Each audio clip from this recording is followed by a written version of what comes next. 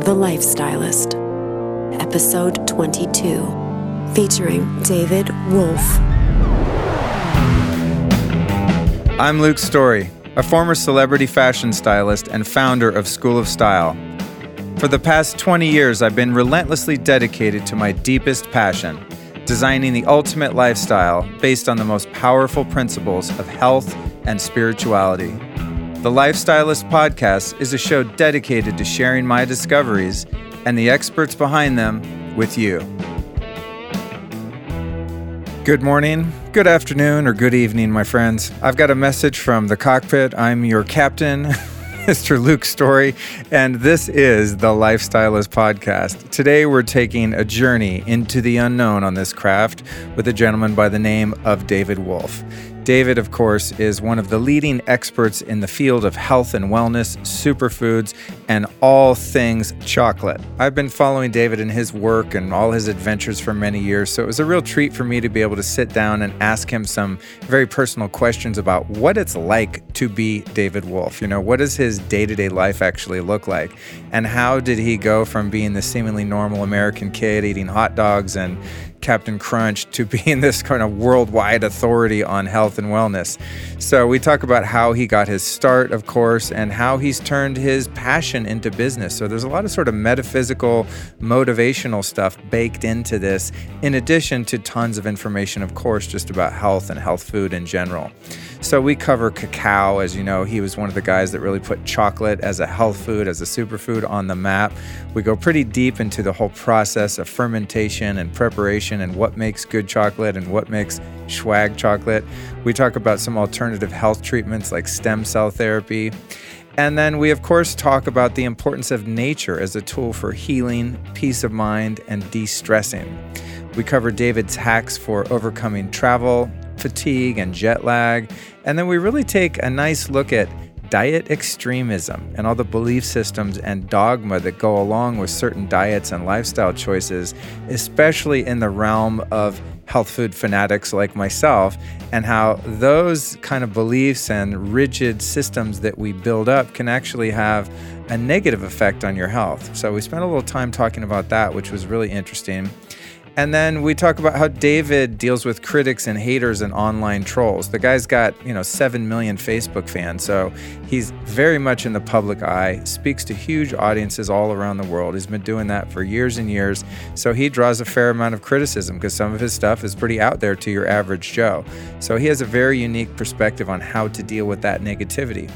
And then we close the interview just talking about the darkness of these times and the lunacy of the mainstream media and politics and everything that we're seeing going on in the world right now, and how to take a detached yet compassionate view toward that and to find the silver lining of all the negativity that we see. So at the same time as everything is kind of going bleak and dark, there's also a huge sort of spiritual awakening going on the planet. So it really is, as they say, the best of times and the worst of times as we watch the current matrix of falsehood and illusion crumble. I can't wait for you to hear this interview with David Wolfe, and I hope that you enjoy it as much as I did. Please share this with a friend, and I can't wait to deliver you another one next week. Okay, I have a really exciting announcement to make. To celebrate the release of my first 22 episodes, I'm having a listener contest. And this is a really sweet contest because it has not one, but 2 prizes.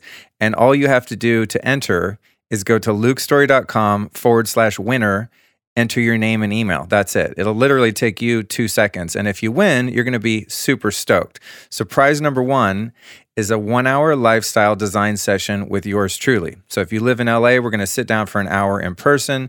If you live remotely, we're going to do this over Skype, and you get to choose the goals that you want to work on. So based on the topics discussed on this show, maybe you want to get more energy, you want more focus, you want to lose weight, improve your mood, things like that. So we can do this through talking about meditation, get your food and diet dialed in, your sleep, detoxing your home, optimizing your lighting, your water, whatever you want to geek out on with me. You got me for an hour, and I'm going to give you everything I've got. Now, I don't know if I can condense 20 years of this lifestyle into an hour, but I'm going to give you everything I possibly can based on your goals. So that is prize number 1. Now, prize number 2 is a 1-month supply of bulletproof coffee based on my custom recipe. So you're going to get bulletproof coffee, the new amazing bulletproof ghee, the Bulletproof Brain Octane Oil, the Bulletproof Collagen Protein, which you put in the coffee. It's amazing. And then also we're going to add the 4-Sigmatic Reishi Mushroom Elixir for people that don't want to do the coffee. Some people are sensitive to caffeine. You can make the same drink as Bulletproof Coffee using this amazing herbal medicinal mushroom elixir. Now, me personally, I just like to add all of that together and make the most potent, delicious Bulletproof coffee ever every morning. So that's prize number 2. Now, the deadline to enter is Monday, September 19th, meaning you have to go to that URL, put in your name and email by Monday, September 19th, and the winner's going to be announced on Wednesday, the 21st. So again, to enter, dude, it is super easy. Go to lukestory.com/winner, and there'll be directions there and a little video for me and a recap of the prize. So go to lukestory.com/winner, put your name and email, and you could win this sweet contest. So thanks so much for listening, you guys, and sticking with me. I'm really excited to keep this show going. It's going really well so far. We're 22 episodes in, and we're kicking ass. So thanks for joining me. Hey, you guys, I have a crazy exciting announcement to make. Just in hot off the press, I'm actually cutting this into the episode right now because it just got confirmed that my friend Tony Wright and I are hosting a free event on Thursday, September 23rd to kick off the 4th annual Bulletproof Conference this month in LA. Super pumped for this. Okay, so what's going to happen? You get to come see me record a live podcast as a guest on Tony's show, Zestology. There's also going to be a chance to sample Dry Farm wines, which are these amazing, organic, biodynamic wines that apparently don't give you a hangover, from what I understand. Plus, you get bulletproof drinks and food at the new state-of-the-art Bulletproof coffee shop in downtown LA. Now, one of the main reasons, of course, for coming is to meet lots of other like-minded people, many of whom will be going to the conference, but you can just come hang out whether you're going to the conference or not. So to RSVP, just find my Facebook page at Mr. Luke Story, and you'll see my post about the event. Now, as I said, it's totally free, but it's intimate, so you've got to RSVP. It's going to fill up within the next few days for sure. It's a small joint, okay? So come down and watch a live podcast recording, meet me, meet Tony, tons of other amazing like-minded people on Thursday, September 23rd at 7 p.m. at the Bulletproof Coffee Shop in downtown LA. So again, all you have to do to get in is go to my Facebook page at Mr. Luke Story to find all of the info and the meetup.com RSVP link. I can't wait to meet you guys there. This is going to be a sick event. All right, see you there. Are you a super fan of the Lifestylist podcast, or maybe even a first-time listener? Do you want to help support the show? Do you want to show some love? Well, now we've got an easy way for you to do that. You can go to lukestory.com/support, and you can pledge a small or even a large donation to help fund the show every month. It takes many people, many hours, and many dollars to keep this thing running and keep the quality of guests, the quality of production where we want it to be. So if you'd like to support the show, again, go to lukestory.com/support and offer anything that you can. Every little bit helps. And if your support is just listening to this right now and making it through this episode and sharing it with a friend, that's great too. I'm happy to keep delivering you this content no matter what.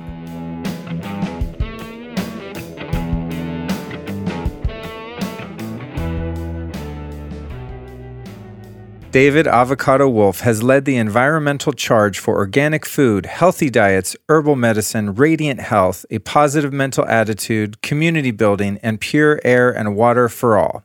With over 22 years of dedicated experience, he's hosted over 2,750 live health events. David has never been afraid to speak his mind and stand up for causes he believes in, as well as the rights of the forgotten, the marginalized, and those abandoned by society. David is the visionary founder and president of the nonprofit The Fruit Tree Planting Foundation charity, with a mission to plant 18 billion fruit, nut, and medicinal trees on Earth. He's also the spokesperson for the NutriBullet. David champions the ideals of spending time in nature, growing one's own food, and making today the best day ever. He teaches that inspiration is found in love, travel, natural beauty, vibrant health, and peak performance. Thank you for joining me, Mr. David Wolfe. It's been a long time coming. Thank you so much. Great to be on the show with you. We're going to have an excellent discussion, and I'm excited. I am too. I was thinking about the last time that I saw you, and it was the most random meeting ever. I was with my School of Style, the other business that I have outside of this industry, And I'm in the Standard Hotel in Miami with my business partner, and I'm out on my little veranda there, my little porch in front of my room, and I hear you on the phone. You're on a cell phone, like wheeling and dealing, making some sort of health food industry deals, and you sounded very serious and like making stuff happen. It was a side of you that I hadn't heard, but I knew your voice because I'd seen you speak like I don't know how many times. And I said to my partner, I think David Wolfe's like next door to us. And then the sound went away and I got busy and that was it. And then I'm up in the sauna and of course, who's there but you? Where else are you going to be but in the sauna? That's wild. Yes, I remember that. That was awesome. I love going to the Standard whenever it just flows together. Had some great experiences there, and it was great to see you there. And we were literally in the rooms next to each other. That was bizarre. Yeah, it was totally weird. And I don't know if you ever realized this, but of course, the first thing I do when I land anywhere is I suss out the health food store or where there's spring water around. Obviously, there was no springs to be found in Miami, at least that I'm aware of. You might know different. But I went to the health food store and I grabbed just tons and tons of bottled spring water. They had a couple really good brands there. I think it was like Saratoga or something. I went and left one of them on your doorstep because I heard you over there. And then I forgot to tell you. You must have thought like, wow, these maids are really cool here. They deliver spring water. That was with a very dear friend of mine at that time. And we were marveling at the spring water showing up on the porch. Okay, but I cool. figured it must have been someone who recognized me or saw me somewhere or Totally. I thought it was something like that. But it was actually you, so that was really cool running into you there. And we do share a lot of the same. I think a lot of the same passions. I mean, I have a passion for health. I have a passion for spring water. I have a passion for cold. I have a passion for the extreme and pushing the limit. So yeah, I think you're similar. I think that's why I've always been gravitated toward your work. And like I said, seen you speak so many times. I mean, I've been following your stuff for a long, long time. So yeah, it's really great to get to talk to you. Anyway, enough rehashing of the past. I wanted to talk to you, David, about just who you are as a person. I think I might have been inspired because I've been watching this Tony Robbins documentary on Netflix. And I really, I know you've mentioned him and, sort of thought leaders and personal development guys like that in the past, even, guys like Brian Tracy and other sort of gurus in that arena that you've spoken of. But I was watching that and I knew really nothing about that guy. I thought he was more based on like making money and it was just, he does such deep work. It was really fascinating. And I thought, wow, that's so cool to kind of get a view into the other side of someone's life. It's almost like a backstage pass. And so I thought it'd be cool to kind of find out with you, like, how did you end up being the guy that you are? Did you ever like work at 7-Eleven and just like were a normal teenager, or have you always been sort of a thought leader? What was the evolution that brought you to where you are today? Wow, great. I think one, it's just genetics. My mom is from Tehran and was born in Tehran, came to America when she was 16 years old. My dad is like 5th generation American on his mom's side and 3rd generation American on his dad's side, and from New York. And so from a very early age, we used to travel back and forth between Newark Airport. I lived on the Jersey Shore in Brooklyn, New York, and then we traveled to Tehran and like 6 months, one spot, 6 months back. And so I grew up very internationally in a culture that's very difficult for most Americans to connect with because, it's vilified in the media. We don't ever get to see pictures of Iran. But definitely genetically, I'm like a Greek orator. I've come from that. Like I never knew who I was. I was a complete, like even my mom and dad don't look like me. My brothers don't look like me. And what happened was when I was in 7th grade, I was looking at a picture. We were studying the Greeks with my teacher, Mr. Borntrager. And I was looking at the cover and I was like, I don't know anybody who looks like these people, right? The Greeks, the classic Greek appearance, the great sculptures of Pericles and that kind of thing. And when I was looking at images like that, and I said that to my teacher and he said, oh, that's you. You look like that. And that's when I realized that that's who I was. I'm like a reincarnated ancient Greek. I'm an orator. That's the thing I can do better than anything else. I'm an orator. You put me in front of a group, I can speak to that group about anything and get them excited and get them motivated and project for hours without ever losing my voice. So, those kind of interesting ethnic background side of me, and then also the traveling coupled with, I think, of a natural, I don't know, I really feel like I'm a reincarnated Greek orator. Themistocles what was his name? There's Pericles for sure, but what was the other guy? Anyway, It's been a while. Anyway, that's who I am. And so I like giving a voice to causes that I think need to be heard. And of course, in the health field, organic food, farming, that started for me very early because my mom's brother moved to California from St. Louis. He worked for Ralston Purina Corporation, of all things. And he was transferred to the head of Food Maker, which is Jack in the Box restaurants in San Diego. And so in the 70s, we went to San Diego to visit him.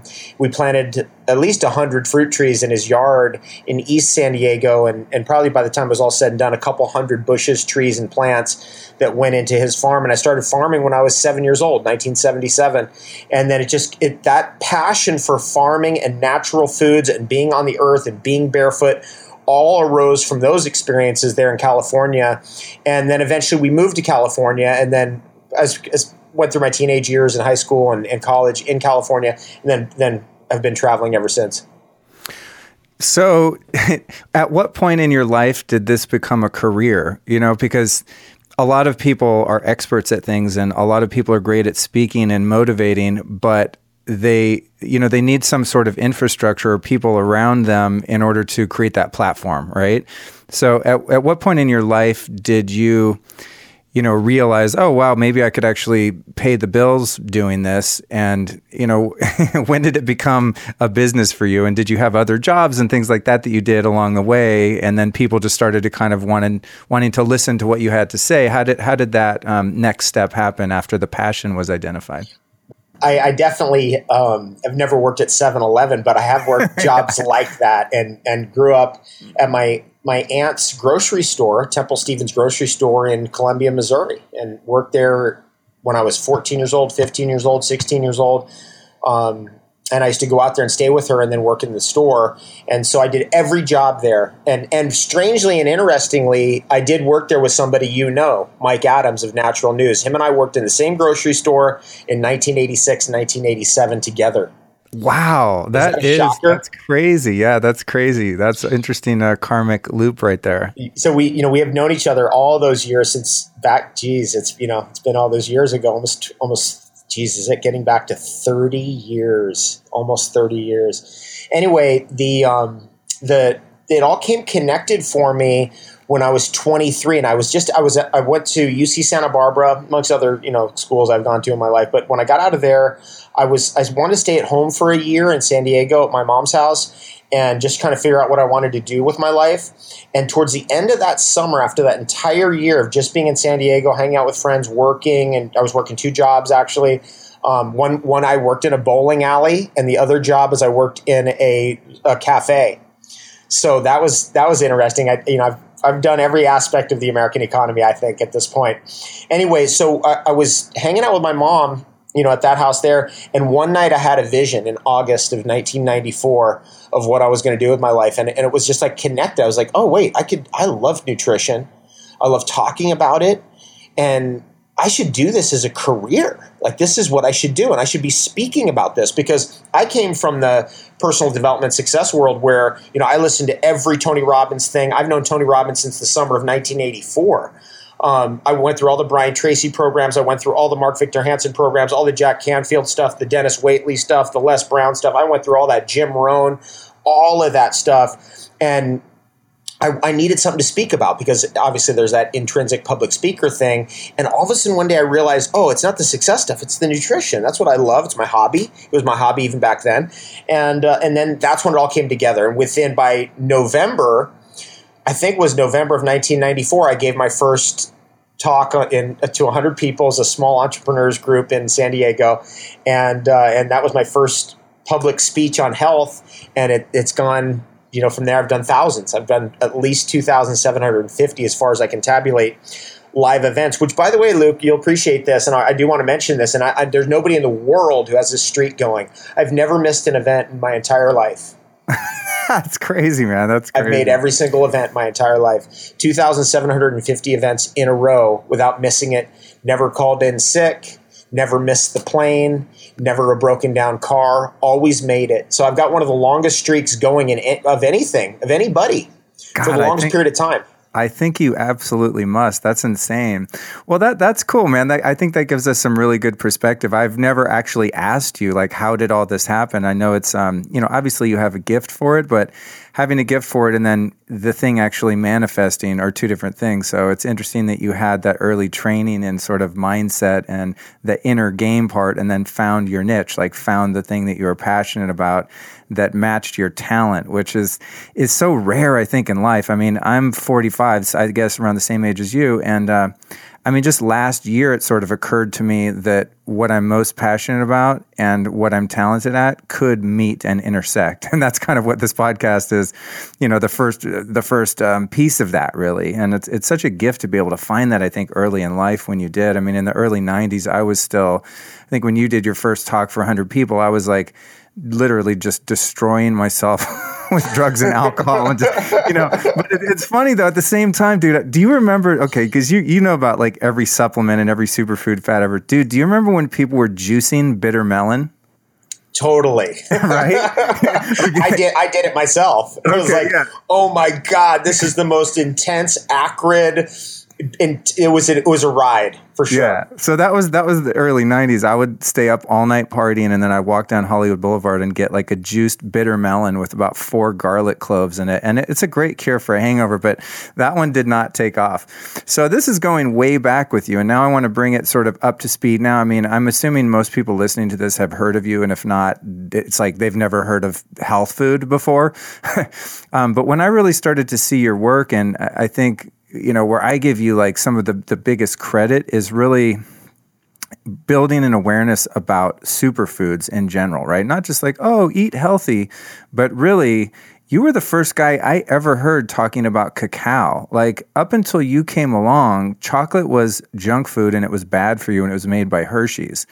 And now, and now it's like, dude, you can't go anywhere near a health food store anywhere without like cacao.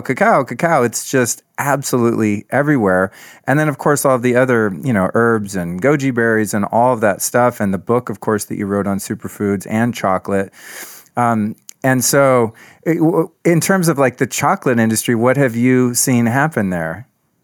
Well, I'm going to take credit for getting the word changed from cocoa, which is that word's an abomination, COCOA. Right. It's literally the worst word ever.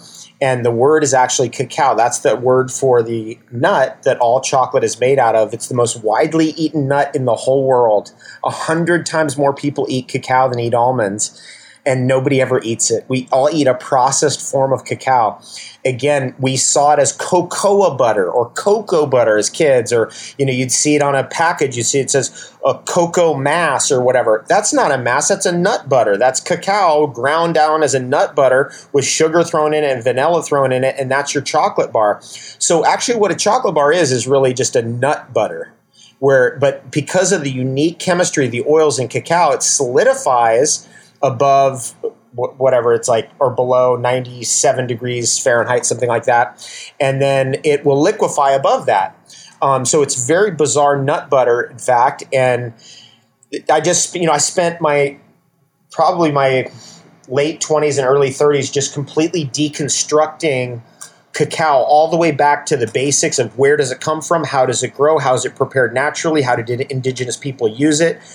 All of that stuff, and even ending up and culminating where I am now, which is on our cacao farm where we've been growing cacao here for 10 years, at least 25 varieties from all over the world, and doing experiments and all kinds of things to really get a handle on, this food that we call chocolate, the food that all chocolate is made of, which is cacao. So I am going to take credit for getting the industry to change from cocoa to cacao on packaging. You see that now. It says 83% cacao or 70% cacao that you see. And I know that because I know that there were spies from Hershey who used to come to my events. I met people who worked in Hershey's who would tell me they never saw a cacao bean in 25 years working there. Wow. Just all kinds of stuff like that. So it's just a passion, and I love to talk about chocolate. It's the best ever of all time. It absolutely is. So would you say that was kind of the first hook that you had, the first thing where you sort of, rediscovered something and got the word out about it? No. Before that, I think that the first one on the list was the olive tree. And, I'm like a reincarnated ancient Greek. I'm not the race of Greeks that are here today. who are all my friends. I love them, but that's a different race of people than the ancient Greeks. So I have this thing about the olive tree that's genetic, and when it first hit me, I was like, I need to just deconstruct this tree and figure this thing out from the ground up. How it ripens naturally, not the processed olives, not the olives that have been brined, not the olives that have been soaked in water, not the olives that have been salted. How does a tree produce its fruit naturally for edibility? And that process and what that led me to is one of my favorite things in the world, because the olive is the best food in the world for me. It's the best thing for me health-wise. And so I had to figure that out through watching it through its cycles and seeing how it produces the fruit. Then the fruit drops on the ground. Then the rains come, and then gradually the tans get washed out. Then eventually, a month after they fall, or 2 months, or sometimes 4 months, or even longer, that olive ripens on the ground underneath that tree into it's like meat. It's like it has a liquor note. It has this incredible richness and depth and flavor. And that was the first one that I encoded in my life. And then that opened the door to be able to uncode the cacao tree and really figure it out from top to bottom, and realize that just because we've been doing it a certain way, just because we process olives in a certain way, or process chocolate in a certain way for 100 years or 200 years or whatever, 1,000 years, doesn't mean that that's the only way, and isn't the only way that thing can produce food for us, and that there are many secrets in these fruit trees that have been undiscovered. And that's a passion right there for me. Okay, cool. So first, the olives, which you just reminded me, I probably bought 3 different amazing, truly tree ripened, black, greasy things of olives, and I kind of forget to eat them. And you just reminded me, I think I have 3 halfway full ones, which I'm going to begin eating when we get off the call. Yes. And then into cacao, which is like a no-brainer. That I never have half-eaten cacao anywhere in the house, but the olives, yeah. So, but I want to get back to, sort of how where your career ended up today, right? And the stuff that you're up to, because your life to me is just so weird and fascinating. I want to cover that. But while we're on the topic of cacao, before I bail from that, I told you this was nonlinear, and you're one of the few people I think that can roll with me on that. Hopefully the listeners can agree. I'm totally with you on the nonlinear presentation of information. In fact, nobody likes to listen to linear information because it's so damn boring, and it's just a complete nightmare to listen to. That's why public school did not hold my attention. And now, but I watch guys like you speak, or Dave Asprey, or different people that I respect in the industry. And I can sit there for 10 hours and listen, and I don't miss a damn word because the information's presented in a way that's from the heart and it's spontaneous. But anyway, back to the cacao. There's something that I've noticed in the coffee industry, of course, thanks to Dave Asprey and Bulletproof Coffee and the public awareness about mycotoxins. And I never knew until I was on the Longevity Warehouse site where you sell cacao that the mycotoxins are a big issue in the chocolate industry too. And as far as I've seen, you're one of the only guys that's actually producing chocolate without this mold. What's the deal with the processing of chocolate that makes it susceptible to the mycotoxins, the mold, and what's the problem with those? What's the big deal? What's happening typically is on a big scale cacao growing region, for example, let's say in the foothills of Ecuador, just outside of Guayaquil, you're going to see in that region an enormous amount of cacao being produced, and they're all and all the fruits are opened up, and then they're all piled on top of each other to ferment. Because what you're trying to do is you're trying to get the fruit pulp that's around each cacao bean or each nut to break down, and then you're trying to dry the nut that's underneath, and that's the thing that we call chocolate or cacao. In order to get that fruit to break down, if you pile it all up on top of itself, so you get a big pile of, let's say it's a pile a meter high or even 2 meters high, there's a lot of fermentation that's going to occur. There's a lot of heat that's going to occur. There's going to be vinegars formed, and you're going to get a fermentation that's going to help break down that fruit. But you're going to also have mold. You're going to have a runaway culture or runaway ferment. And that's just the way the chocolate industry is. That's how it always has been. They then take that, they'll then dry those beans once they've been fermented, sometimes 3 days, sometimes 5 days, sometimes 9 days. So they've been sitting out there fermenting, and then they're flipped over every day, and so the different aspects of the beans get get the fermentation and the fruit completely breaks down so you can get to the nut underneath. But in that process, again, you're going to have a runaway culture and mold formation. Then you're going to dry those. And then the idea there is, we're going to dry it, but then we're going to crack the little tiny paper that surrounds the cacao bean where the mold really is. We're going to get rid of that through a winnowing process when the beans are processed into cacao powder or processed into chocolate bars or whatever. But that's a way of getting rid of major amounts of mycotoxins. But because of the runaway culture aspect, even when you winnow the beans and get the skins off, it's still going to have mycotoxins present. It's an unavoidable thing because not all the skins remain intact. Some of them crack and pop open. Mold can get underneath, and it's going to come out in the final product. So we only really work with first of all, our Ecuador operation is completely controlled by us. So we don't have any runaway cultures. It's controlled culture all the way through to the final process. And with Sacred Chocolate, we work with another operation too that also does a complete controlled operation from top to bottom. So we don't have a runaway mycotoxin process. And that's what you have to do now. In order to have a clean product. You can't just throw it on the ground and ferment it for 5 days. You actually have to have a controlled process that ferments so you don't have a runaway culture. On our farm here in Hawaii, which is the third farm in the list that does this, we use champagne yeast as our control culture. And we produce, like last night, Luke, oh my God. We had fresh cacao beans, and then the guys downstairs have a coffee roaster, and they're like, look, we're going to quickly do a little crisp on these beans for you guys. And then we have our own honey, and we were doing just freshly kind of like parched cacao beans into the honey, into our mouth. It was next level. It was next level. And you're in Hawaii right now, right? I'm in Hawaii now. Yeah. What island is your farm on? We're on Kauai. Oh, cool. Okay. Awesome. I saw that you had an event coming up on the Big Island, so I wasn't sure. Wow. We also have a sister farm on the Big Island, and if people want to learn how to grow cacao or see how a cacao farm works or work on a cacao farm, we send you to our sister organization, our Noni Land, that's over on the Big Island at mile marker 12, Hawaiian Sanctuary, right next to Powhatan. So if you're interested in that, you can contact Hawaiian Sanctuary there on mile marker 12 near on the Hilo side near Powhatan, and they'll bring you in and educate you, and we do a lot of stuff with them, and we're doing a joint thing with them coming up for that New Year's retreat. Oh, that's fantastic. Yeah, my show producer, Tati, who helped connect us, she actually lives by the volcano over there on the Big Island on the Hilo side. So she'll be the one putting that in the show notes and probably going there herself. Awesome. Yeah, I'm excited. So, okay, so cool.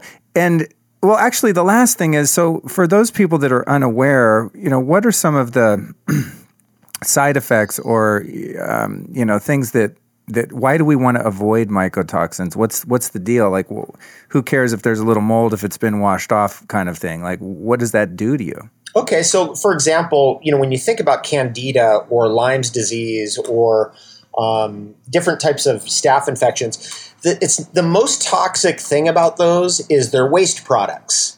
The mycotoxins that fungi leave in your system. It's poop, for lack of a better descriptor.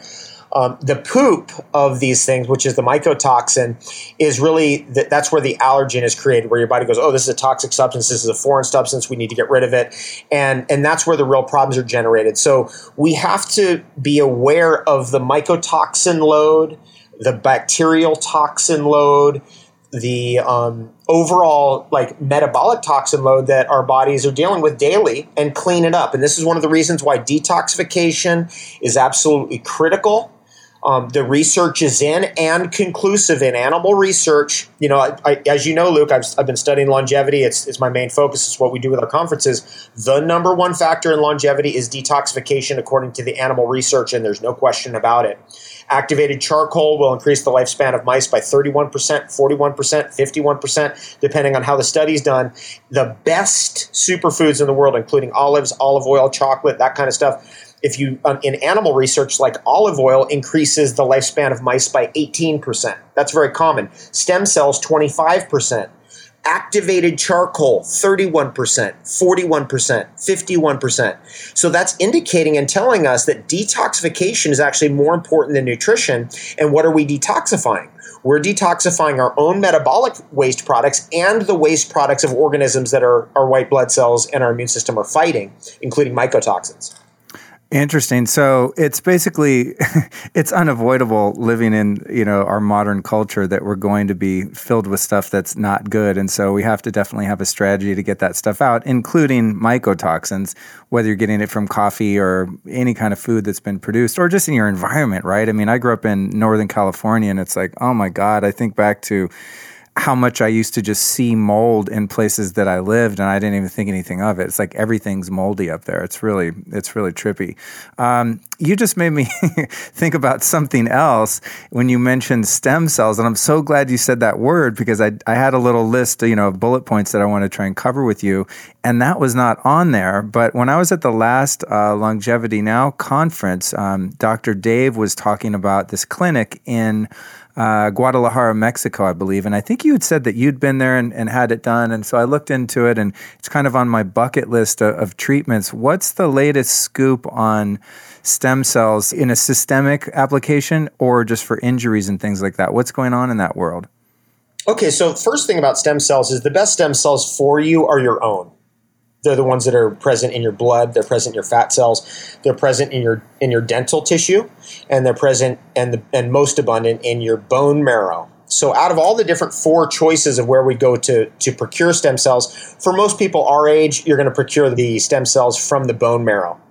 And then what we're going to do is we're going to take those stem cells and we're going to culture them. So instead of having 10,000, we're going to culture them up to 200 million.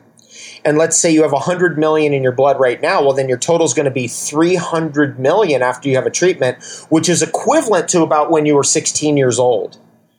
So that's kind of the idea of the stem cell therapies that I personally work with. What we're doing is we're restoring the stem cell count back to the way it was when you were 16 or 17 years old, and we get the sample of the stem cells from your bone marrow, which means we have to inject a needle into your bone marrow of your hip and then extract some stem cell material, which is, you're putting it under an anesthetic. It's, it's pretty full on, but no different. It's definitely not worse than a dentist, that's for sure. And that's the hardest part. Once we have the sample, then from that point on, it's good. You're good. We have a sample for the rest of your life. If we have a child that we don't have the umbilical cord tissue, then we're going to go for the dental pulp tissue. When they lose their milk teeth, that first set of teeth, and there's still some pulp there, we can culture the stem cells out of that pulp for that child and freeze those and have that for the rest of that child's life. When they're 70 years old, they'll still have the sample from when they were 7 years old of their original stem cells. We can culture those stem cells, put them back into that body. The body recognizes it as itself and uses those stem cells in 2 ways that we know of precisely. And that is, 1, the stem cell is a governor cell, which is a surprise. What that means is that the stem cell comes into an inflamed area or damaged area and governs the repair of the tissue or organizes resources to repair the tissue. The second piece of the stem cell picture is probably what we've heard of, which is the stem cell actually becomes certain tissue. It can become connective tissue, for example, when it needs to become connective tissue. So that's a summary of the type of stem cell work that I do. And I work with a group of doctors in Guadalajara, the Asparagosas. They're a wonderful group, and I work with Dr. Dave, and it's just incredible what that treatment did for my mom, saved my mom's life. I've had 4 treatments myself, and it's definitely done something amazing. Definitely saved me from dental pain. That's for sure. And I'm a big fan of that treatment. So when you go down and get the extraction, they're taking it out of your femur, right? No, they're taking it out of your hip bone. Oh, okay. And so if you've had a couple treatments, then did you only have to do the extraction once, and then they keep sort of like like when you make kefir, you keep some grains, every time that you make it. That's it. Yes. Is that kind of the deal? That's how so it works. they have to have it again. Okay, that's good to know. Yeah, because I'm seriously thinking about it because I'm so healthy. I feel so good. I don't get sick. I have the most awesome physical life going, but I do have some persistent back pain, and I've tried literally anything and everything I've ever heard of that could possibly help. Any modality known to man that has been available to me or that I could afford, I've done it, with the exception of this particular treatment. Oh, right. Well, it's one to put on the list. It's a rising star. Yeah. You're going to be hearing more about this type of treatment, and it's going to be a major source of medical tourism where people are going to go, oh, I can't get this in the U.S., but I can get it right over there in Mexico or in Cancun. And it's a game changer for that reason because it's an easy flight, a couple hours out of Miami, you're there, bam, you can be back. And what do you think what's the beef with the FDA? Is it that they don't want, rogue hack doctors messing with stem cells and creating mutants, or what's the I know they just want to control everything. That's the bottom line, but what is it specifically that freaks out the medical authorities in terms of being able to do this treatment in the US? Cuz I've had PRP, which is kind of the wuss version of stem cell therapy, where they take your blood and they spin it in a centrifuge and remove the red blood cells and make essentially, a more healing kind of serum that they then inject into a joint or something like that. But they're not replicating the stem cells. They're just sort of isolating them and concentrating them and putting them back in. That's my understanding of it. And the FDA is totally cool with that. What's the big deal about the method you're talking about? Well, the FDA is not cool with really any stem cell therapies. They're trying to regulate it. They're trying to get the states to get out of the way. The states are stepping in to regulate it based under federal pressure. And it's just the same BS we've been dealing with in the United States forever, which is lobbying control by big pharma, doesn't want anything that actually works because they're going to lose money. And when you're dealing with chronic inflammatory conditions like arthritis, people don't really have choices except, these strong pharmaceuticals, which usually lead to very, very strong or even dangerous side effects. And in terms of the general population, people are looking for a better solution. And this definitely is a very good solution for arthritis, basically solves the problem, which big pharma doesn't like. So It's just going to be a financial conflict where, we have huge corporations that control the government and their lobbies are very powerful. And so we have to take our treatments into environments that are politically safer, for obvious reasons. Right. That totally makes sense. Yeah. Well, I'm definitely on board. And when you've had the treatments, have you done a systemic injection or have you gone for specifically a target area? I've done just systemic, and the way that's done is, let me just take you through all the treatments. The first treatment, they're going to get a sample from you, and from that sample, they're going to freeze part of it, so you always have some for the future. Some of it's going to go to the lab just for research, and they're going to give you all your blood data and anything you want to know. It's a very comprehensive test. And then the third thing that happens with the rest of it is the first treatment, they're going to take that bone marrow juice, the rest of it that they didn't freeze or didn't take off as a sample for the lab, and they put it into your blood. So the first treatment is taking your bone marrow and injecting it into your blood, essentially. That is the most powerful medical treatment I know of. And I'm saying it now because once you hear it said, then you know too. And you can experiment for yourself, research it for yourself. This is one of those things that it really bothers me because this could be a life-saving procedure in any hospital immediately and instantly if we had any leadership whatsoever in the world, where if anybody comes in with a heart attack, they inject a syringe into their hip, pull out bone marrow juice, take that bone marrow juice and immediately inject it into their blood. And the anti-inflammatory effect is so pronounced and so profound that it could conceivably stop heart attacks. I've heard and read that it can stop heart attacks. It can stop a stroke. It immediately shuts off the inflammatory response. It had my mom out of a wheelchair and trying to literally jump up on Hulk Hogan's back and choke him. No exaggeration. That's what happened within 4 hours after her first stem cell treatment. Wow. She forgot that she was crippled. Oh my God. She forgot. She climbed up. We were at this Mexican restaurant, huge, big, thick wood tables and, whatever goes on in Mexican restaurants. I don't go to restaurants, as you know, but I'm there with my mom just supporting her. And we're there with Hulk and his family and because, they were doing the same treatments. And my mom climbed up on the restaurant chair and tried to literally jump on Hulk Hogan's back like a kid. And I had to jump out from behind this thick wooden table and literally bear hug my mom and grab her and lift her off of him and put her on the ground 4 hours after her first treatment. Wow. And then after those first treatments, now they have your sample. So all they're going to do is you're going to call them up and say, hey, I'm Luke Story. I'm coming down and I'll be there in 5 weeks. And they'll say, okay, we'll have your sample ready. And then when you show up in five weeks, you're going to get an IV bag containing 200 million, 300 million of your stem cells. And then it just goes in as an IV. It's a 20 or 30 minute IV. And then you're singing and dancing after that. You're so stoked at that moment once you had that treatment. That's cool. Yeah, it's actually on my vision cards that I look at every morning and every night when I remember to. So yeah, that's definitely on the agenda. Cool. I'm glad that was mentioned, because I would have been bummed if we ended the interview and I forgot to ask you about that. So back to your current life, and I appreciate sort of the background and how you got into this. I think it's fascinating. What is your current life look like? It's like every time I hear from you, see you in the world, you're in another country, you're doing all of this travel. I mean, do you actually have official roots somewhere? Do you live somewhere? Do you have a house where all your stuff is? Or are you just like on the road all the time? Great question. Well, first thing I want to say to everybody who's listening right now is you can design your life the way you want it to be. And the way you do that is you get a pen and paper out, or you get your computer out, or you get your phone out, and you start typing in your goals of how you want your life to be and what you want to do with your life. And that's what I did over 25 years ago. I listened to the Jim Rohns, the Brian Tracy's, the Tony Robbinses of the world. They told me to start setting goals immediately and have thousands of goals, and I did that. And I live my dreams today because of that. So and it's never too late. If you're 85 years old, start setting goals. I have a good friend of mine who's 80 years old, and he's still setting goals, and he's still powering through. He's an amazing guy.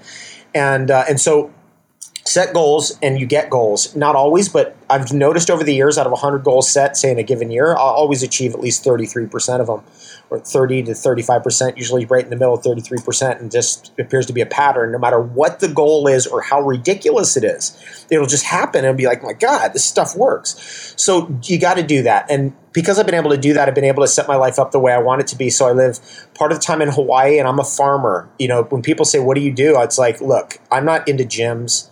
I love going to yoga, but I only go to yoga to train myself for better farming or to train myself for adventures. I don't go to yoga just for yoga's sake. And I'm on the farm every single day planting trees. I planted 6 cacao trees and a durian at midnight the other day under that full moon. That's what I do. That's what I'm into. This is just my little thing, Luke, and it's a particular little prejudice I have.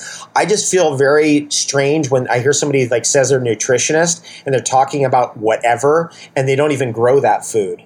It just disturbs me. It's like, how could you talk about a food you don't even grow it? Right. You know what I'm saying? So, right. and I will make that promise to anyone. If any food I've talked about, whether it's chaga mushroom or cacao or goji berries or you name it, I've grown it or wildcrafted it. And if I haven't grown it or wildcrafted it, I don't talk about it because I don't know anything about it.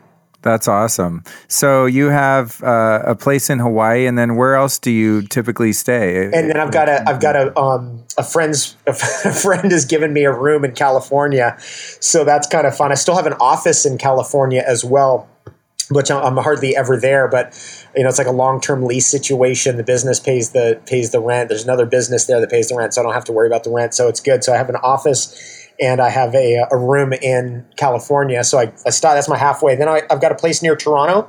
I've been here in Hawaii for 10 years. I've been up there for 11 years.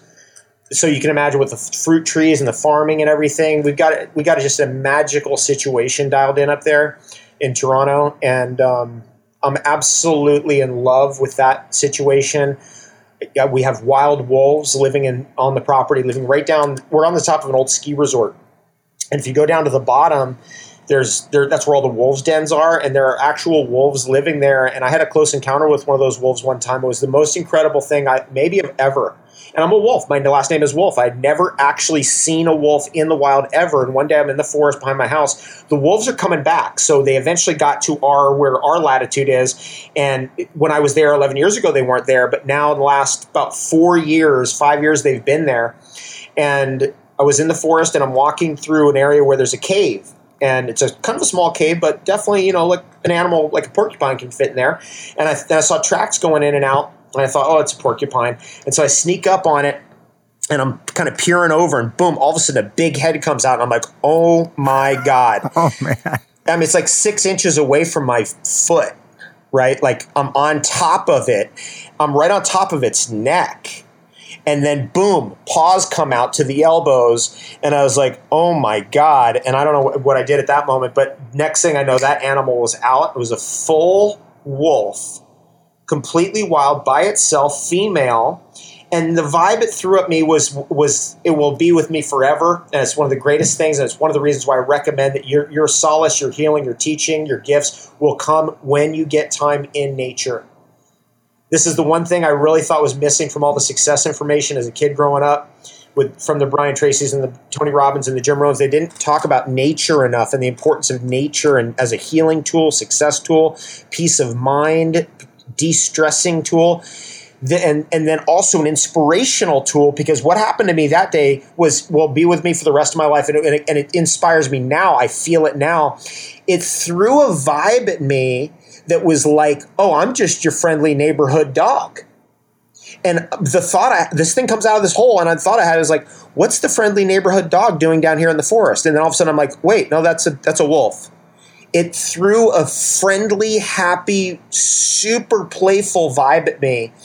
And we were connected ever since. And so I sent a little psychic message. I said, can you come up to the hill and take care of some of the deer that are eating my garden? And I threw that message out there. A year later, exactly, they right on the top of the hill where we are, we're on top of the ridge where we are, the wolves came and they ate a deer right there. And it's in a sacred spot to a place we call the Crystal Woman. And so it actually, those things, that's the juice of life. That's where it's at. Yeah, it is. You're so fortunate to be able to jot around and kind of have those things, those retreats to go to. I mean, that's something I think that's so important is you're right, is the nature and then a sense of community. I know you always have like crews of people in these different places too, almost like these tribes, in your various locations. And it's fantastic. And I think so too. I mean, I live in the middle of LA, as you know, and I have to make an effort at all times to get out of the city. Saturday, I'm going up to this event at a property in Topanga Canyon, and it's like, I mean, I can't wait to get out of the city and just to go be with the trees and, even maybe some wild creatures if I'm lucky. And if not that, at least some wild people. So you're traveling around. And so a couple things you do is you do retreats and then you do your farming at your various locations. And then do you still work on developing products? I remember you were into Ormus, or you were, finding a new way to process medicinal mushrooms, and you're always kind of like discovering some new superfood or some sort of elixir or something. Are you still doing a bit of that as well?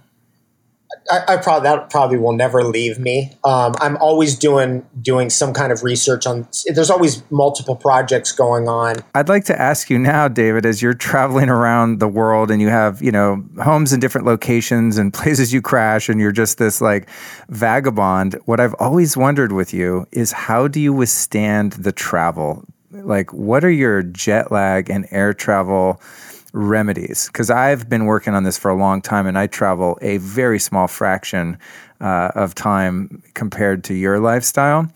I mean, how do you not get worn out with all the flying and changing time zones and whatnot? Because you've got retreats in Iceland, then back to Hawaii. It's like you're literally all over the planet.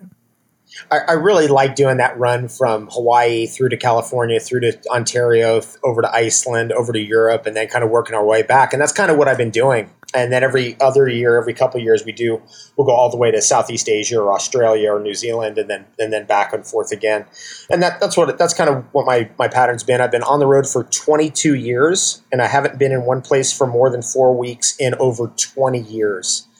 So it gives you an idea of the level of traveling that's going on. My hacks are this. Number one, you got to be built for it. If you're going to be a traveler, if that's part of your passion and your love, you got to have a constitution that can handle it. For example, I sleep very easily. I can sleep in any situation. So I'm constitutionally able to like sleep in that airline seat.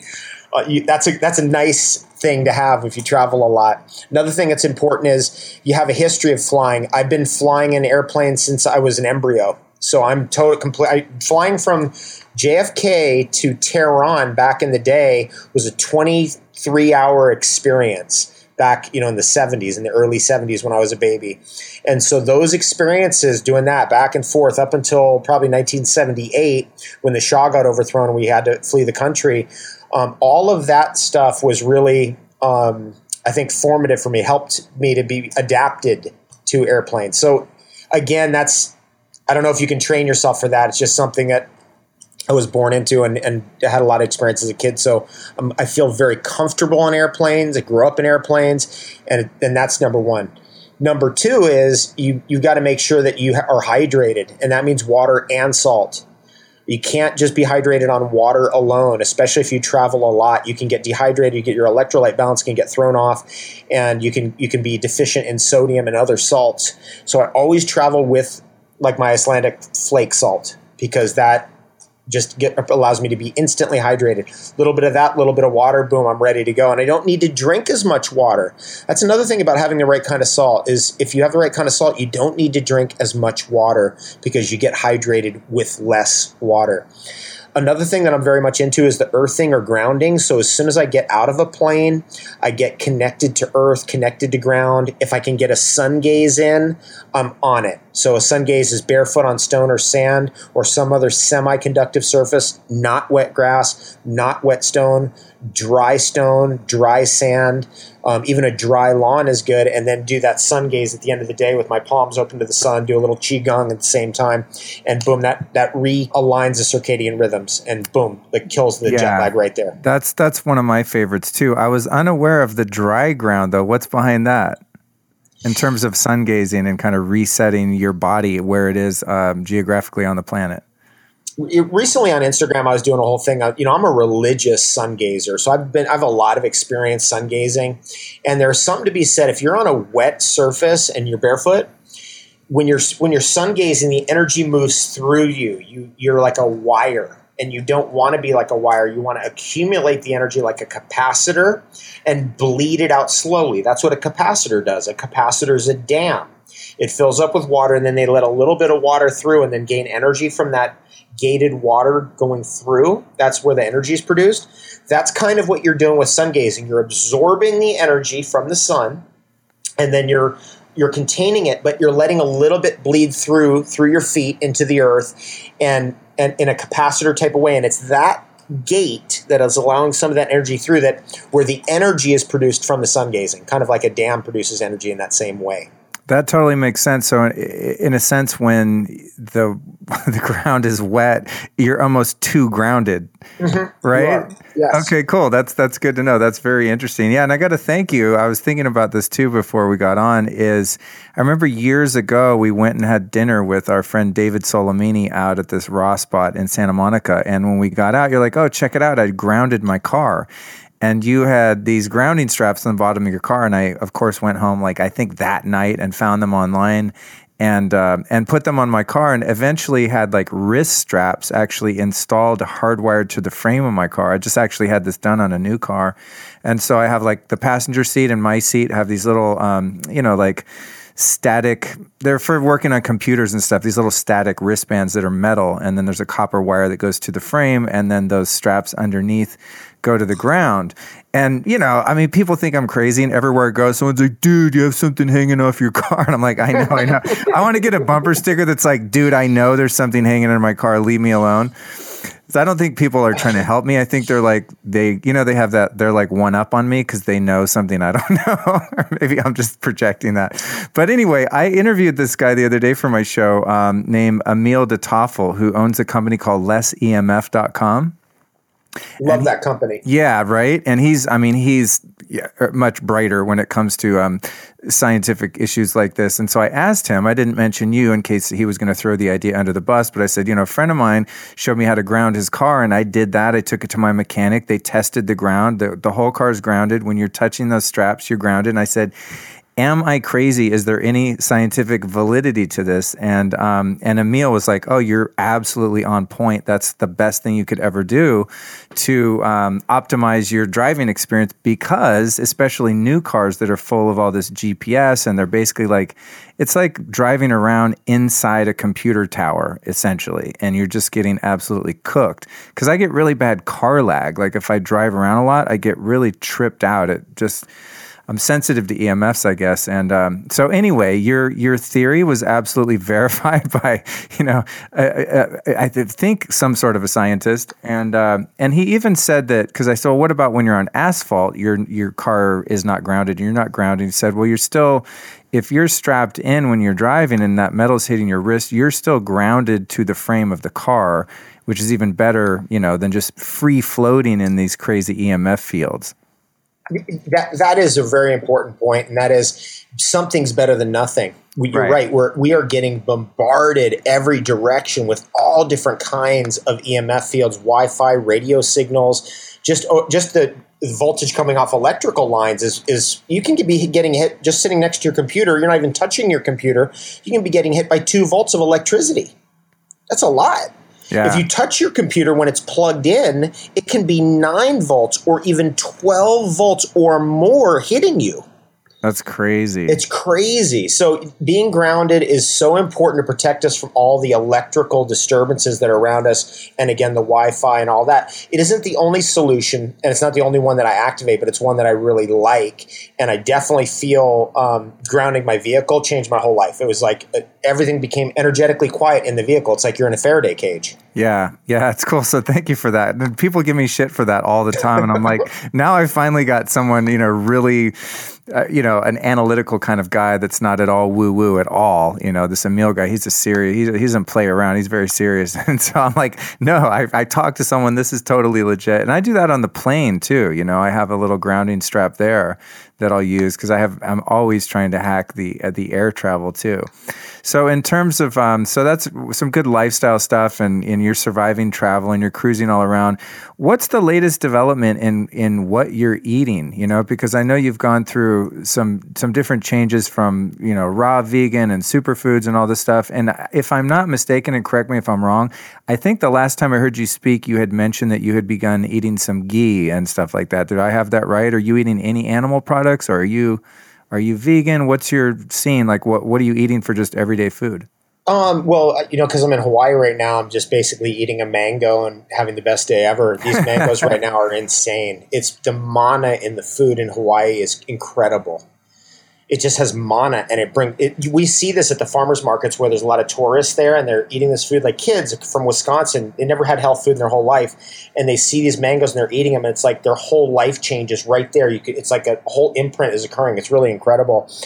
So when I'm here, I'm just eating off the land, mostly for calories, avocados and coconuts. And then we've got so much great stuff: katuk growing on the land, turmeric growing on the land, sour sops. What else have we been eating? Macadamia nuts. So there's so much here that's just I don't even need to leave the house. Every now and then we'll go get like a smoothie or something like that just for fun to go socialize. Anyway, the thing that I'm really into now though is I'm really more on the wild food thing. So for example, we were eating a lot of cooked nettles with onions and ghee, and what was the other one? And lovage at my house up in Canada. When I was there at that time of the season, because that's what was there, that was what was available, and that was our dinner every night. That was so great. That was so amazing. So if I'm not eating 100% raw, it's always wild food for sure. And I will eat like goat's cheese and stuff like that.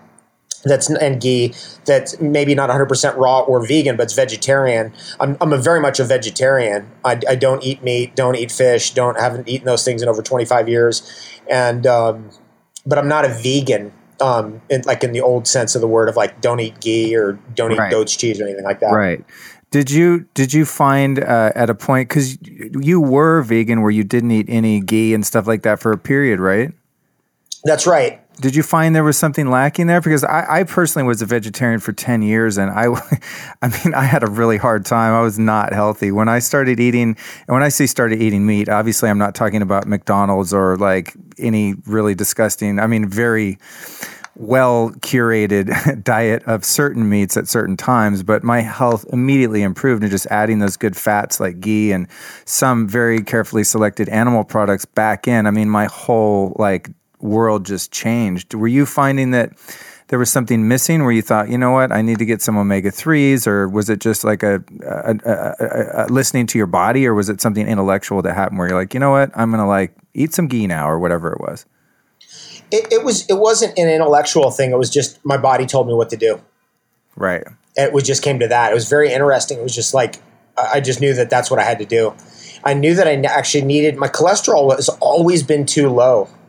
It's been too low for years. And, we always hear, oh, you got to get your cholesterol low, lower your cholesterol. But if you do that, eventually you can lower your cholesterol too much where you're not producing enough hormones. And, that's the whole thing about cholesterol. That's your hormone resource. That's your Jing. Actually, cholesterol has a lot to do with Jing. I always think about cholesterol in relationship to Jing. And I just was like, I need cholesterol. And so it was just like, it was like ghee. That's it. Boom. And same with nuts and seeds. I'd eaten so many nuts and seeds over the years, I literally couldn't deal with it anymore. Yeah. I could not go on. And so finally I was like, okay, let's just do some other fat source for a while. And that's when I got into the goat's cheese. I just had to erase a little bit more space here, by the way. No, I totally understand that perspective. Did you find, because you have such a, I was looking you up just to see what you're up to lately. You're up to 7 million Facebook followers. I don't know if you've checked that lately. I was like, I think that's probably more than like Kim Kardashian or something. It's like an immense amount of fans. And many of whom, are, I think, vegan and into raw food and this kind of stuff. When you sort of just randomly threw out the idea that you ate ghee, did you get a lot of backlash from, very militant vegans? I know many people in that community tend to be fairly aggressive with their beliefs. Not really. There's always going to be that because I'm not really around that crowd anymore. That's just actually a relatively small crowd, like kind of the fanatical crowd in whatever, whether it's fanatic vegan or fanatic paleo or fanatic whatever. I don't really hang out with those kind of people that much anymore. I hang out with people who are more, I guess, like just open and just happy. A lot of these people are not happy. It was like, oh my God, they're coming at me with their whole trip of this or that.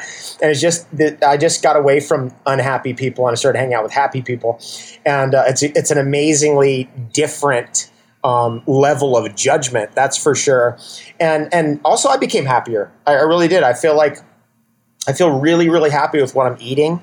I'm very, very happy eating from the farm. That's like one of the greatest joys in the whole world, to grow your own food, especially after all these years, over a decade on each of these farms. When I eat a coconut off this property over here, and, my friend Jolty comes over here and harvests coconuts for us, so he climbs up the tree and cleans the tree up and gets them down. And, I met him at Hippocrates Health Institute years and years ago, and just the evolution of our lives together as raw foodists and what we've learned and how long we've been into it and how far out of the judgment we are. And that was just wonderful. And just share a coconut with him after he did all that work and just be in heaven bliss that this coconut's been under our care. This coconut palm's been under our care for 10 years. And we've been nourishing it with ocean water and the best stuff ever. And here's an old friend, Jolty, who's cleaning it, but also been on the same journey as me. And then it just was awesome. That was an awesome day the other day when that all happened. That's fantastic. Yeah. I think a lot of us that have been into this stuff for a while are sort of getting to the point of hopefully seeing that there tends to be this sort of side of neurosis about what you eat and what you don't eat, and all of this egoic identification about identifying myself as a paleo caveman or a save the planet vegan or whatever it might be, is that, it's really, I don't want to define myself necessarily by what I eat. It's like, I'm going to put some fuel in my body. And like you said, you listen to your body and your body said, you know what, you need some fats, and you adhered to that inner wisdom and you did that. But I know myself just, early in the game spending way too much money on supplements and herbs and all that, trying to, live forever, whatever I was doing, but being so controlling about every bite of food that goes in my mouth, and, not only controlling myself, but, criticizing my girlfriend or my friends, and being like that guy who's actually a real bummer, who's supposed to be this healthy, happy person, but being like the controlling, really uptight kind of health nut person. And I've gone through, various stages of that where I think that, just psychologically and emotionally, it wasn't healthy to be that rigid about something such as food in my diet. And, I've largely let go of a lot of supplements and herbs and things like that, and have a pretty simple kind of diet regimen just because I feel more free, and I think that's when I stopped being a vegetarian. It was just like, God, I'm so freaked out about everything that I eat that it's probably like more healthy to just eat whatever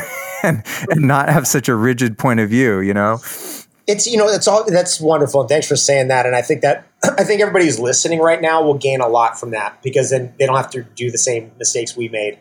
But it's promising because it's indicating that you and I and many, many thousands or tens of thousands or even millions of people are going through or have gone through that journey. It's a diet and food journey, but it's also a journey away from judgment, and it's a journey towards happiness. And so I'm seeing that with the Facebook group is that they're taking that journey with us. They're onto this concept of being happy.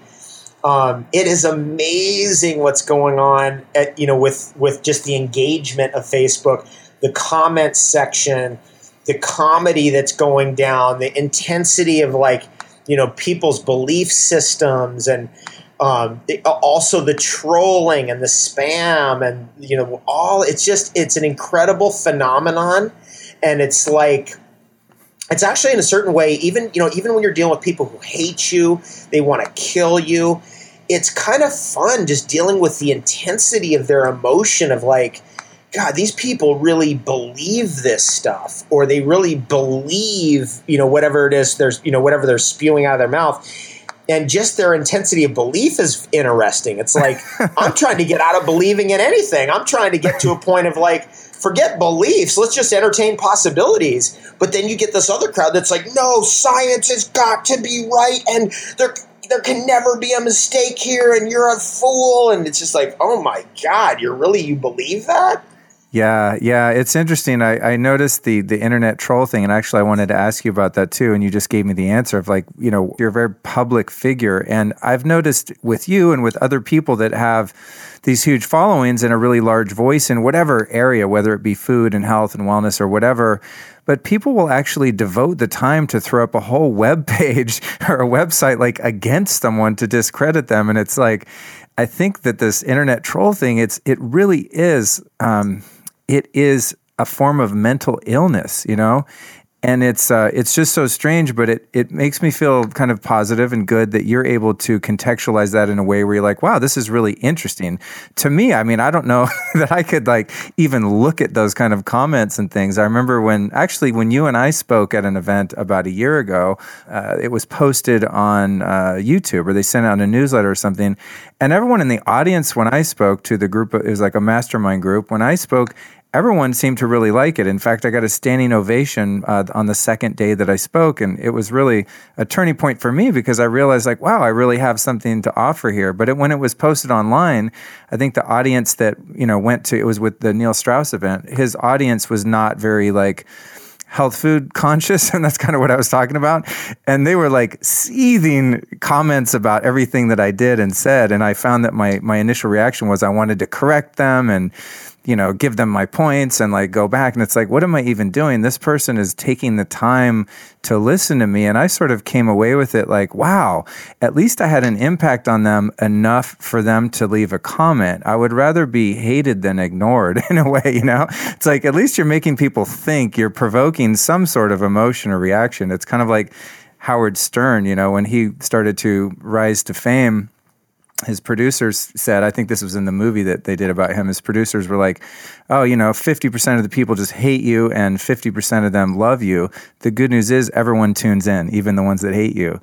So it's I don't think the internet trolls realize they're actually, in a way, supporting the person that they're out there vilifying. It's a strange phenomenon. It's in some way, it's really the best ever. It really is, because it's the amount of vitriol and hate and whatever that people are just unloading on the internet, that they unload on you, is it's friggin' unbelievable. It's what is going on out there that people are in this much pain and that much frustration? And my personal belief is that the whole philosophical construct, the scientism, the complete lack of connection to nature, that what it's in all of that stuff and the connection to food and just all that, what it leads to is a very, very deep level of frustration, sadness, and anger. And that's a beautiful thing because it's like, well, we can heal these people because we get them connected with nature. We throw them into some ice cold water. We start getting them eating natural foods. They can work through these anger issues and control issues. And it's basically bullying behavior that everybody has to believe what I believe kind of stuff, or my way of thinking is the only real way of thinking. And we can work with that's actually healable. So I come out of it. I'm a lot of times I'm inspired. It's weird. Like a friend of mine, he sent me a message. He's like, dude, you're getting spammed heavy on this post. You should deal with it. So I go and check it out. And afterwards I was like, damn, that was some good spamming. Yeah. Well, yeah. I mean, listen, coming at it with compassion, which is what I'm hearing, you're having empathy and compassion for your critics, which is pretty big. I mean, that's something we can all aspire to. It's like, going through a breakup and instantly forgiving the person because you see that they're doing the best that they can, So yeah, let's fix them with some superfoods and get them out into nature and into some ice water. I agree. Well, listen, when I'm freaking out, there's nothing better than getting in an ice bath. I mean, I don't have a cold stream in Hollywood, but I do have access to an ice bath at my brother's gym, and like that turns your head around real quick. That is the best. No matter what's going on upstairs, no matter what kind of chaos is happening in your life, no matter what kind of stress you're dealing with, you get in that ice bath, you jump into that glacial meltwater, you jump into the Arctic Ocean, you are correct. You are set correct immediately. And it's in seconds. And that is such a beautiful thing. It's like, it's all gone. Boom. You're just dealing with that intensity of that moment. And it's a complete reset. Boom. You are completely renewed and reset. It's the best. Absolutely. So as we wrap up the interview here, David, I want to ask you, there's something that you say a lot, and you'll say like, it's the best of times and it's the worst of times. Like we're in the best time ever. There's such an awakening going on, but at the same time, it's just getting darker and darker. And this is the way that I perceive things all the time too.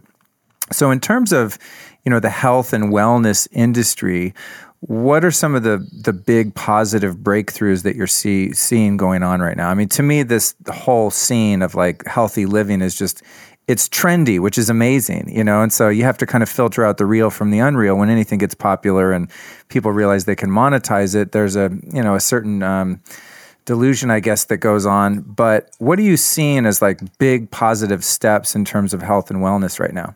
I think the NutriBullet has been an enormous powerhouse for good, especially in America, but all over the world, because it's really getting people to have their 5 fruits and vegetables a day. They're able to do it. They add it to their lifestyle. It's affected the lives of millions of people. And so I see that as a very big positive. I was just over at NutriBullet headquarters, and we're having the best time ever. It's an unbelievable family-run operation, and it's literally, I go over there and we're laughing, dancing, it's just incredible. So, that's a real good positive in the world. There's a lot more interest in the stuff that we like: cold, wild nature, raw foods, superfoods, wild herbs, wild mushrooms. People are just turning that way because they realize that there might be some salvation there for them. And it's happening on a grand scale, millions of people. And that is just awesome. I mean, it's like you talk about your dreams coming true. When I started out, I thought there's nobody. I mean, there's not a single person. I remember one time getting this raw foodist on the phone who ate wild food. And I was like, dude, you're into wild food too? And he's like, yeah. And just connecting with somebody else who was into that. It was like amazing. Now we got millions. Now it's like a whole thing. So I'm stoked. I don't know. I think it's going our way in a lot of ways. I also see the other side, the political stuff, the complete encroachment of our freedoms, the cops out of control, the fake news media events, all that stuff, the fake cosmology, the fake NASA images and whatever. And I just go, I don't know what that is, but man, is it entertaining. Man, especially the NASA stuff, this thing of the moon going in front of the Earth. Did you see that complete CGI joke? No, I didn't. I'm going to have to look it up. I got to send you. We made a video out of it. It's the funniest thing of all time. And they're trying to pass that off and pawn it off as real. In fact, the Washington Post had to pick it up and go, no, even though it looks fake, it actually is real. Wow. It's that bad. It's like, so I see that side of it, which is, to me, it's not so much bad news. It's like, it's hilarious. It's like cosmic giggle stuff. Well, it's interesting because I think we are starting to see some cracks in the matrix. I mean, the mainstream media, I think, is becoming more discredited, and a lot of the underground media, which people used to consider totally conspiracy theory craziness, a lot of that is starting to bleed through, and you have average people that are listening to someone like David Icke or Alec Jones, who they would have thought were a total lunatic, but when you're looking at the lunacy in mainstream media, sometimes those people actually really start to make sense. And I think that there is, thank God for the internet, and that it hasn't been somehow shut down or censored, and there's still bits of information leaking through, and not all of it's true. There's some things out there that are, I'm sure the mainstream media is telling us the truth about, but it's pretty exciting to see it kind of come unraveled. And unfortunately, there is a certain degree of violence and negativity and darkness inherent to the system. But I think what we're seeing is the very beginning of the fall of this whole system that we've all been led to believe in. And this industry and, just the kind of spiritual industry, for lack of a better term, are kind of the forerunners of that. And people like you that are getting out information to the masses, you're getting the NutriBullet in the hands of people that, are probably last year were like 100% GMO diet. You know what I mean? Oh, it's like, I'm telling you, I know, because, I'm talking to these people, I'm seeing their emails. It's incredible. People stop me on the street all the time who don't know me from raw food circles, who don't know me from the organic food circle. They know me from NutriBullet. And they're like, people who had never eaten healthy anything, never eaten vegetables ever, suddenly for 2 years straight have been doing literally a NutriBlast of 5 fruits and vegetables every single day consistently, completely transform their whole life, because that will, by the way, transform your whole life. If you get 5 fruits and vegetables, especially organic, into your body every day and you do it consistently, your life will change. Yeah. There's something you said years ago, too, that I always relate to people, and that is the law of displacement, where it's like you don't have to quit doing all the bad stuff that you're doing. You just have to incrementally add in positive habits and positive pieces in your diet. And then eventually what happens is you start to displace all the things that are harmful. And that's something that I've worked with clients and so many friends. I'm like, here, just add this one thing. Just say ghee, for example. Just start slathering this stuff on everything you eat. And the next thing you know, they're not craving sugar. They're not craving empty carbs. They're not eating gluten because they're so satiated from the healthy fats. It's like, there really is a way to do this and spread the message to people throughout the world that you don't have to throw out everything that's tasty at once. You just start adding good stuff in, and next thing you know, like throwing a tablespoon of spirulina in your smoothie doesn't gross you out. There's a certain threshold that you pass, and you're kind of like, you wouldn't want to eat crappy food anymore, That's well said. Well said. So it's natural and it's easy. It's actually all this stuff really. It's just, how do you heal yourself? Jump into cold water, open yourself up to the elements, start breathing, eat the right things. That's all natural. It's like if people fall into it. I think what's happened is we had a crisis of leadership. The internet changed that. It allowed the information to get out. People could hear the information. I think NutriBullet helped a lot. I think there's been a huge amount of help overall with awareness about the importance of food and diet, even in mainstream media, and it's caught on and it's working, and we are changing the health of the world. Now, of course, there's still an obesity epidemic, but it's a bifurcation. This group that wants to be healthy and happy is just going completely to the healthiest and happiest ever, and the group that wants to be sick, they're going to the sickest ever, and I bet you, and my guess is that that's the future. It's going to be more extremes like that. Yeah, absolutely. Okay, so as we come to the end of the show, I got one last question for you, and it's a 3-part question. So you've been traveling around the world for 30 years now teaching people, and you've mentioned a couple other teachers that you've followed. Can you name 3 teachers, philosophies, books, whatever, that you've gone to that have been most influential in your life that we can look up? Absolutely. I think number one, and I think that the number one thought leader of our time is Rudolf Steiner. And in order to understand Rudolf Steiner, you're going to have to unlearn everything you learned. It took me 10 years to unlearn everything I'd ever learned in order to understand any of Rudolf Steiner and understand the perspective where he's coming from, and then to internalize it in a way of like, how would Rudolf Steiner approach this? To get to the point of like trying to figure out what his answer to the questions would be. So to me, Rudolf Steiner is a seminal figure in the evolution of consciousness. Another seminal figure and absolutely critical, I think, to both you and I, and inspired me all those years ago to become a spring water hunter, is Victor Schauberger and the implosion mechanisms and the idea of implosion versus explosion as a source of power and a source of organization, of the vortex as the central organizing principle of creation. That's Victor Schauberger and his research. The best book on that is probably Callum Coates' Living Energies, although other books have been written about Schauberger. That's a favorite for me, Living Energies by Callum Coates, C-A-L-L-U-M. Last name is Coates, C-O-A-T-S. By the way, Rudolf Steiner's entire library of materials all available online for free. So if you want any of his books or any of his information, it's all online for free. You can search that out on the internet. With Schauberger, you could probably find it all for free on the internet, but I definitely would recommend the Living Energies book. Third one I want to mention, and absolutely like Rudolf Steiner, so ahead of his time and just so beyond anything, is Charles Fort. The Teachings of Charles Fort, The Book of the Damned, Lo, Wild Talents, New Lands. These are incredible works of literature. The greatest philosophy ever fashioned by a human being is the in my opinion is the research of Charles Fort.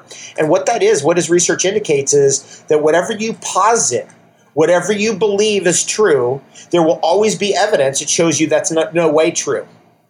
So instead of looking at both sides and going, oh, okay, there's this evidence and that evidence, and going, it's a statistic, instead of that, we get belief systems, we get scientism, which is, no, it's always this. Any evidence that doesn't fit this, we exclude it. We get rid of it. We can't look at it. Almost all human organizations are trying to get to the whole, or trying to get to God, or trying to get to the truth via exclusion, by excluding data. And that's Charles Fort's fundamental premise. And in a stunning way does he deliver it. And so I really highly recommend the works of Charles Fort, all available for free online. You can I have it all downloaded on my Kindle, all his books for free online. Just get it, all of that. So, seminal work on all those levels. Now, these are three men, and with a male perspective. Women, in my opinion, are so much more advanced than men are.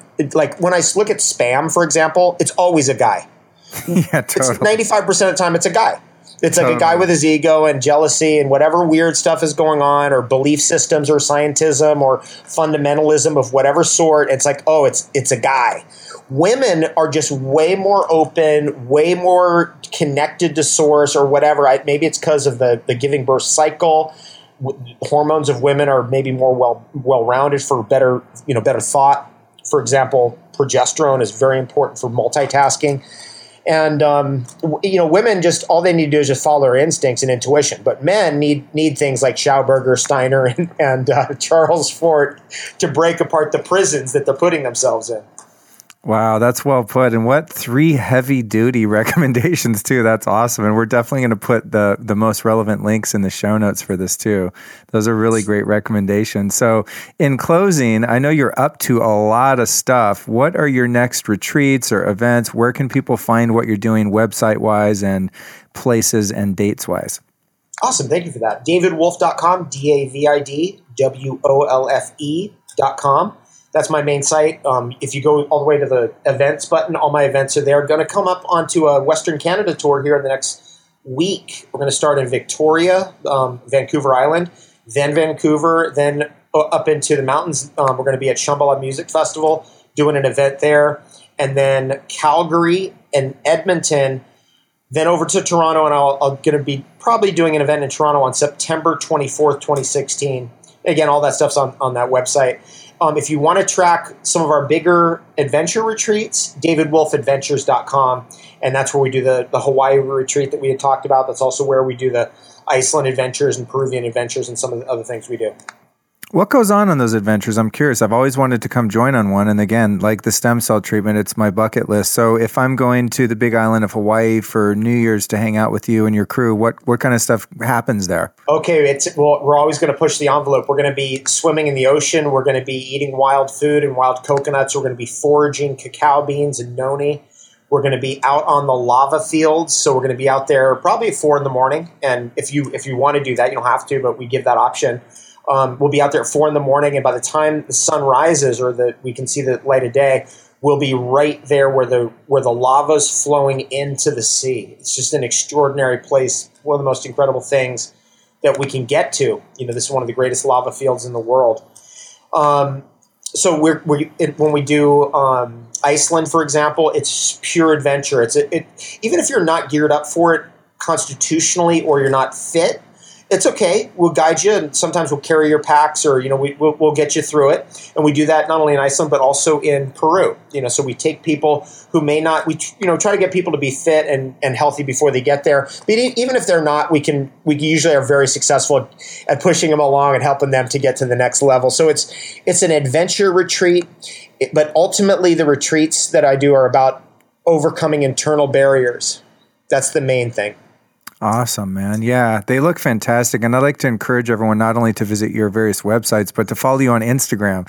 You're one of my favorite follows. I'm sure you see me. I'm always liking your pictures and commenting because that's why I just love your lifestyle. It's like the dream lifestyle for a guy like me, where you're always like foraging wild foods and going on these adventures, these amazing places. I mean, it really is beautiful to see what you've been able to manifest for yourself, and not only for yourself, but to share that with so many people through these retreats and stuff. So I just really support that and encourage everyone to go check out what you're doing. Right on. Thank you so much. To find me, by the way, on social media, usually it's David Avocado Wolfe. Oh, that's right. Thank you for mentioning that. That's right. That is your Instagram. Yeah. Cool.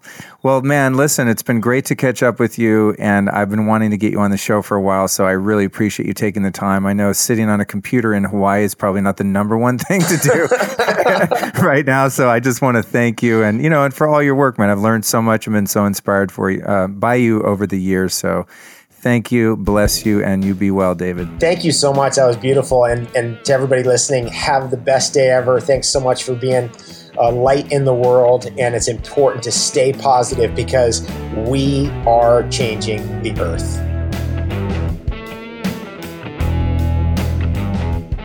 Now is the time in the show, folks, that we have to take this gift and put a bow around it. I'd like to thank you on behalf of myself and our guest, David Wolfe, for joining us on another enlightening episode of the Lifestylist Podcast.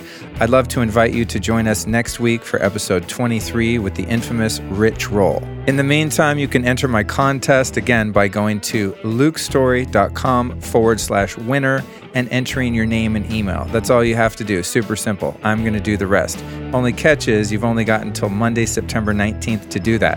When you enter, again, you have a chance to win a 1-hour lifestyle design session with me, either in person in LA or over Skype remotely.